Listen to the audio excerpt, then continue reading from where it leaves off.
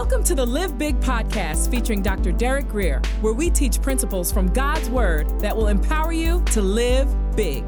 For more information, visit derekgrier.com. Here's Dr. Grier. Well, open your Bibles to Revelation chapter 1, and we're going to begin a series where we're going to talk about the 7 churches of the book of Revelation. And there's a whole lot to learn in this portion of Scripture, and it's going to be very, very rich. So again, if you have your Bible, open it up to verse 1. Now, and by the way, a lot of people are scared of this book, nervous about reading this book, but I want to take a lot of that away. And as we go on, you're going to see why this book is a special book in many ways, and we should be comforted by the things that are actually contained therein. Again, Revelation chapter 1 and verse 1. John the Revelator says, the revelation, or literally the unveiling of Jesus Christ. Now, in that first statement, John has already given us the very key to the entire book of Revelation. It's not about the Antichrist, not about dragons, it's not about angels. It's all about Jesus. It's the revelation of Jesus Christ. And here's the deal. When you get the foundation right, everything else can stand. And right out of the gate, again, it's all about Jesus. The revelation of who? Jesus Christ, which God gave him to show his servants. So we see here by the use of the term servants that the book of Revelation is not written to the casual reader, if you will, those casually interested in Jesus Christ. The goal of reading the book of Revelation ought not be, timelines and just morbid curiosity. That's not going to get you very far. You're going to be, in fact, quite frustrated. But if you're looking for Jesus, you have finally come to the right place. He said, this is a revelation of Jesus Christ, which he gave to show his servants things which must shortly. Now, the term there literally means with a quickness. So when the stuff we're reading about starts to happen, it will happen suddenly and with great speed. So once it starts happening, it's going to move. And he sent and signified it by his angel to his servant. Again, it's written to servants, and it's through his servant, John. Now, God used Peter to preach the first message of the church age after the resurrection of Jesus Christ, and 3,000 were marvelously saved. Then Jesus appeared to the apostle. Well, at that point, he was Saul. He appeared to Paul and Saul, and he began to use the name Paul, but it's interchangeable in the book of Acts. And then Paul wrote more than half of the 21 epistles in the New Testament. But John, when we read the Gospels, we discover that he was Jesus's closest disciple. The Bible actually calls him the one who Jesus loved. So this was the guy that Jesus enjoyed spending the most time with. You could say that John was Jesus' closest friend on earth, his closest human friend. And by the time of the writing of the book of Revelations, John was the only surviving apostle. He was probably in his 90s at this point. But it was at this point that John actually made the greatest contribution of his entire ministry, other than the book of John itself. And here's the deal. With God, you're never too old. Your age is even part of God's plan. And John's age and the timing of this book was as much a part of God's plan as anything else. In fact, the way I kind of look at getting a little bit older is it's not really so much that I'm getting old. I've just been young for a long time. That's kind of the way I've learned to look at it. Verse 2, who bore witness, this is John, who bore witness to the word of God. So John immediately established that he was writing the word of God. This was not just a dream he had or a nightmare he had one night. This was literally the word of God. And to the testimony, you're going to see it again, what I said earlier, of Jesus Christ. He reiterates, this book is all about Jesus. So if you want to know more about the resurrected Jesus, the one who's seated at the right hand of the Father, the one that can never be crucified again, the one that will return to the earth in power, in all splendor. You are in the right place. To all things that I saw. So John is testifying of the things that he saw, but he only saw because the Holy Spirit showed, and he was willing to risk his apostolic authority and credibility to relay this fantastic message that we read in the book of Revelation. Now, John had to admit, though, that he was different than all the others. He didn't write like Paul. He didn't write like Matthew, Mark, or Luke. He didn't think exactly like them. But what makes us different is often what makes us necessary. And sometimes, we're so upset by the fact that we're just not like everyone else. But again, this is why he was necessary. And you can kind of say that God saved the best for last. And here's the deal. If you're like everybody else, what difference is your life going to make? John was distinct. He had a different way of viewing things. God used him differently. And actually, the way God used him is the reason why we have this blessed book. Verse 3, blessed is he, verse 3, who reads and those who hear the words of this prophecy. So he begins with a special blessing on those who hear this teaching today. But the greatest blessing is actually in the second half here. So it's those who hear, but also those who keep those things which are written in it. And the focus of the next couple weeks is we're going to focus on kind of the low-hanging fruit of the book of Revelation, things that are very easy for us to learn from, and lessons that are very easy for us to keep. And then he continues, he says, for the time is near. Now, I need you to bear in mind, everything written in the book of Revelation is written from Jesus's perspective and not our own perspective. So what we're seeing is a divine perspective of end time events. And I want you to also understand that the apostles, all of them understood that 1,000 years was as a day with the Lord. Peter clearly taught that and wrote that in scriptures, and everyone agreed. And scientists say today that the earth is close to 4.5 billion years old. I can't vouch for that. I can't say that that is true, but based on the science, 2,000 years is barely a minute in the whole scheme of things.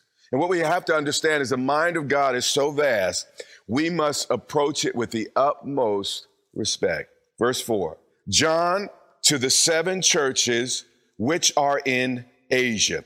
Now, these 7 churches existed on a single road. It was kind of circuitous. It wasn't a perfect circle, but it was circular, and it was about 100 square miles along the Aegean Sea. And these were literal churches with literal people, with literal problems, and literal lessons that all of us can learn if we pay attention to what John said for Jesus to the churches that were in this region of Asia.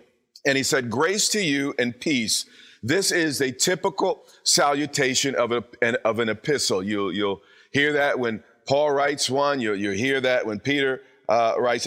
Grace and peace to you from him who is and who was and who is to come. Now, this book is going to be different when it starts by speaking about the timelessness, the transcendence, the eternality of God.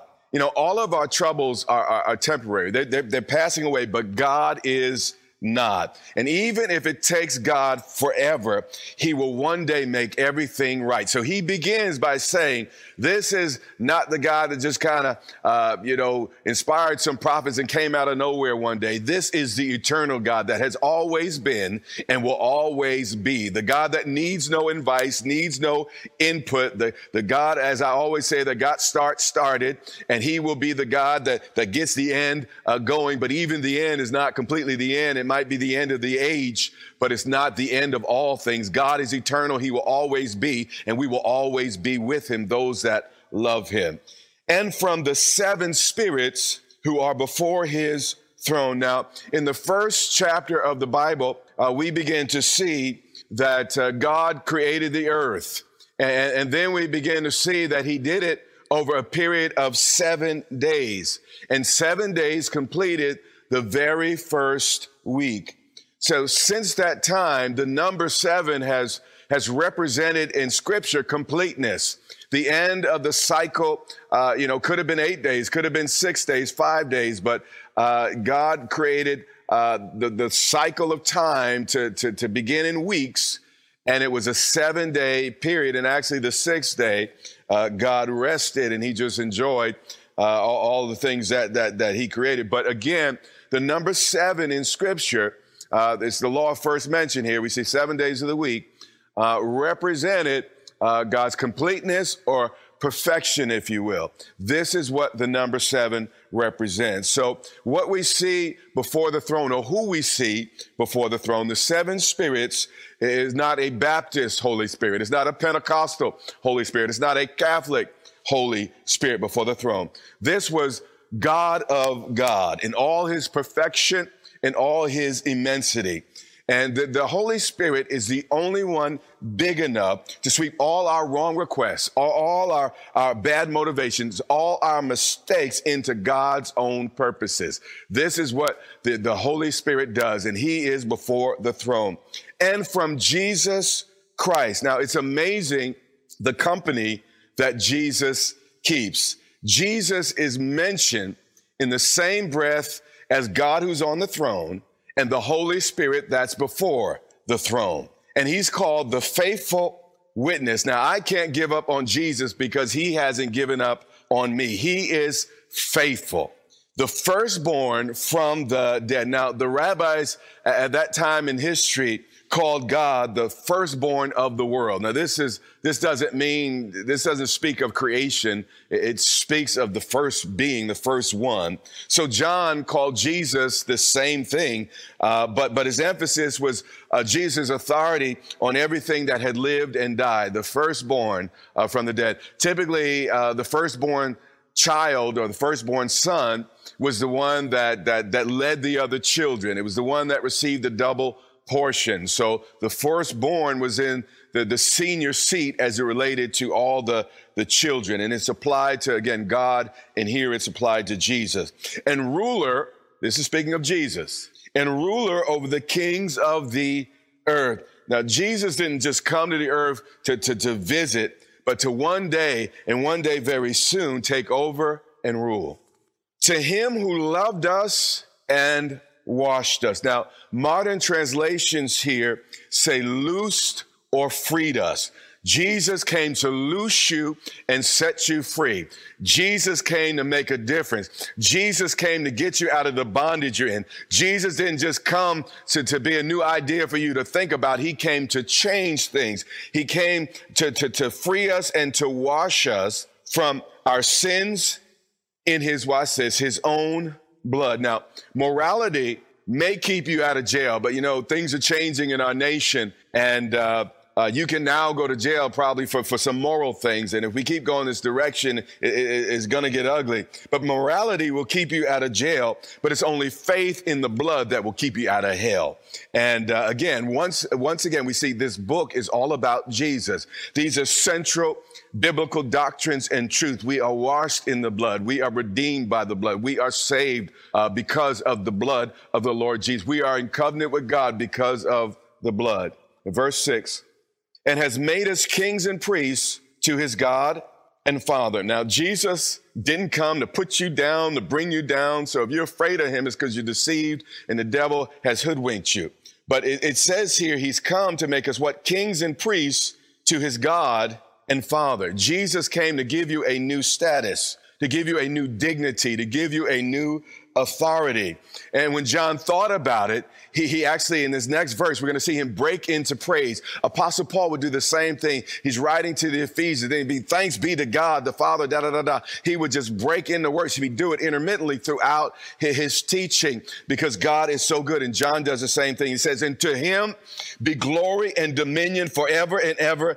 Amen. And he was saying, when I think about Jesus and what he's done for me, when I think about Jesus and how he set me free, it makes makes me want to dance. It makes me want to sing. It makes me want to sing. It makes me want to shout. John just got to take a second and say, hold my mule, because I'm about to worship. And then verse 7, he said, behold, meaning pay attention to what I'm about to say. Check this out. He's coming with the clouds. Now, this is important. This revelation that John is giving us, this is not the one that the disciples had to take in the boat while he was sleeping. This is not the mortal man that got tired and he sat by the well and then had that conversation with the woman at the well.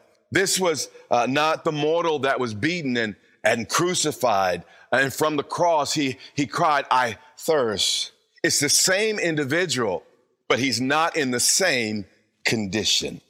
He is now robed in all authority, all power, all dominion, all might. Now, Jesus came the first time in weakness, but when he returns, he's coming back in all power and glory. And John gets a revelation of the one seated at the right hand of God the Father. Jesus likened this life to a seed that goes into the ground and dies, and then it produces, it's the same basic DNA, it's the same basic person, but seed, if you will, same basic seed, that the content of the plant was originally in the seed, but it produces something new and fantastic. And what he was saying is, yes, I came like a seed. I came in human form. I am still, by the way, the Bible says that Jesus is the mediator between God and man, and it goes on to say he is the man Christ Jesus. So God added divinity to his humanity, but he is on a whole nother level. No one's ever going to crucify him again. No one's ever going to beat him again. No one's going to spit in his face again. No one's going to pull out his beard again. So John has a revelation here of the resurrected King of Kings and Lord of Lords. And we need to see Jesus not only before the cross, on the cross, but we also have to have a revelation of him after the cross, the one seated at the right hand of God in power, the one that's coming back to reign and rule on planet Earth. He says here, and every eye didn't see the mortal Jesus. Only some people that were in the crowd happened to see the mortal Jesus. But when he comes back, every eye will see him, even those who pierced him. When Jesus comes back, it will not be a secret. If folks say, come over here and see the Christ there and ever. If they say, go over there, to see the Christ there and ever. No, the Bible teaches as fast as the lightning flashes from one end of the sky to the other is going to be the return of Jesus. And no one's going to miss it. When lightning strikes and then you hear the sound of it, no one misses it because it shakes everything in its wake. And it says, and all the tribes of the earth will mourn, pay attention here, because of him. Now, there are a lot of pillow prophets nowadays that preach an interesting gospel, but what we see here is, let me read it again. And all the tribes of the earth will mourn because of him. Meaning, when Jesus returns, there's going to be some oh no's. Oh my God. There's going to be terror in the hearts and mind of those who have not believed, those who have not turned to him. And here's the deal. If everyone automatically goes to heaven, verses like this would not be in the Bible. Scripture says, in all the tribes of the earth, every ethnic group, every people group will have people in it that mourn because of him. And as fierce and as terrible as that image is, watch what John says, even so, amen. This is a Hebraic way of saying, can anybody say yeah? Can anyone give me an amen on it? John was not shy about the realities of the world to come and the age to come. And what we're about to read in these next verses, if you have a red letter edition, these words would be in red because these are actually, this is actually the statement of Jesus. Watch what he says. I am, not I once was, not I hope to be one day, not I'm evolving toward. I am the Alpha and the Omega. Now, this language is actually used of God the Father as well, but Alpha and Omega is basically like our A and Z. These two letters were the first and last letters of the Greek alphabet. And he was saying that I am the A to Z of everything that matters. That's a bold proclamation here. Then he continues. He said, if you didn't get that, let me say it another way.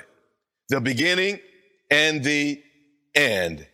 He's saying, I am before and beyond all things, says the Lord, who is and who was and who is to come. Again, that's exactly the language that was used for the Father up in verse 4. Jesus is a bad boy. Jesus did not stutter here. You see, true humility is not thinking any more or any less of yourself than you should. And Jesus is just being honest when he says, I am the Alpha and the Omega. I am the beginning and the end. If he said anything less, he'd be lying to us. So Jesus is very comfortable in his own skin, very comfortable in his own shoes, very comfortable in his own position. And then it ends and says, God, he says, I am. Again, I'm the Alpha, the Omega, the beginning and the end. I am God. This is Jesus speaking, the Almighty. The term translated Almighty there is Pantocrator. And, one of the scholars writes, this is important. The word Pantocrator means the one who has a firm grip, the one who holds all. I like this the best. The one who has his hands on everything. Now, when I read this just last night, actually, I was preparing my notes for today, I got a little bit bothered. I had to pause at these words. By the way, we're going to pick up here next week. Let me read these words one more time. He said, I am the Alpha and the Omega, the beginning and the end, says the Lord, who is and who was and who is to come, the Almighty. Jesus is saying, I am the one who has a firm grip. I am the one who has my hand on everything. Now, the reason I paused when I read that and began to research the meaning of Pantocrator, I was like, Lord, I can remember some horrible things that have happened in my life. How, with a straight face, can you say that you have your hand on everything? And it reminded me of Luke chapter 4, verse 40. I'm going to read it. And when the sun was setting, it was getting dark. Stuff that happens in darkness was about to happen. All those who had any that were sick with various diseases brought them to him. But watch this. And he laid his hands on every one of them and healed them. What the Lord placed in my heart was, Derek, in my word, every time I put my hand on someone, they were healed. They were renewed. They were restored. They were double blessed. The Bible is saying that Jesus is the Pantocrator, meaning when God puts his hand on it, there's no sorrow on earth that heaven cannot heal. You have been listening to the Live Big podcast with Dr. Derek Grier. For more information, visit derekgrier.com or follow Dr. Grier on social media.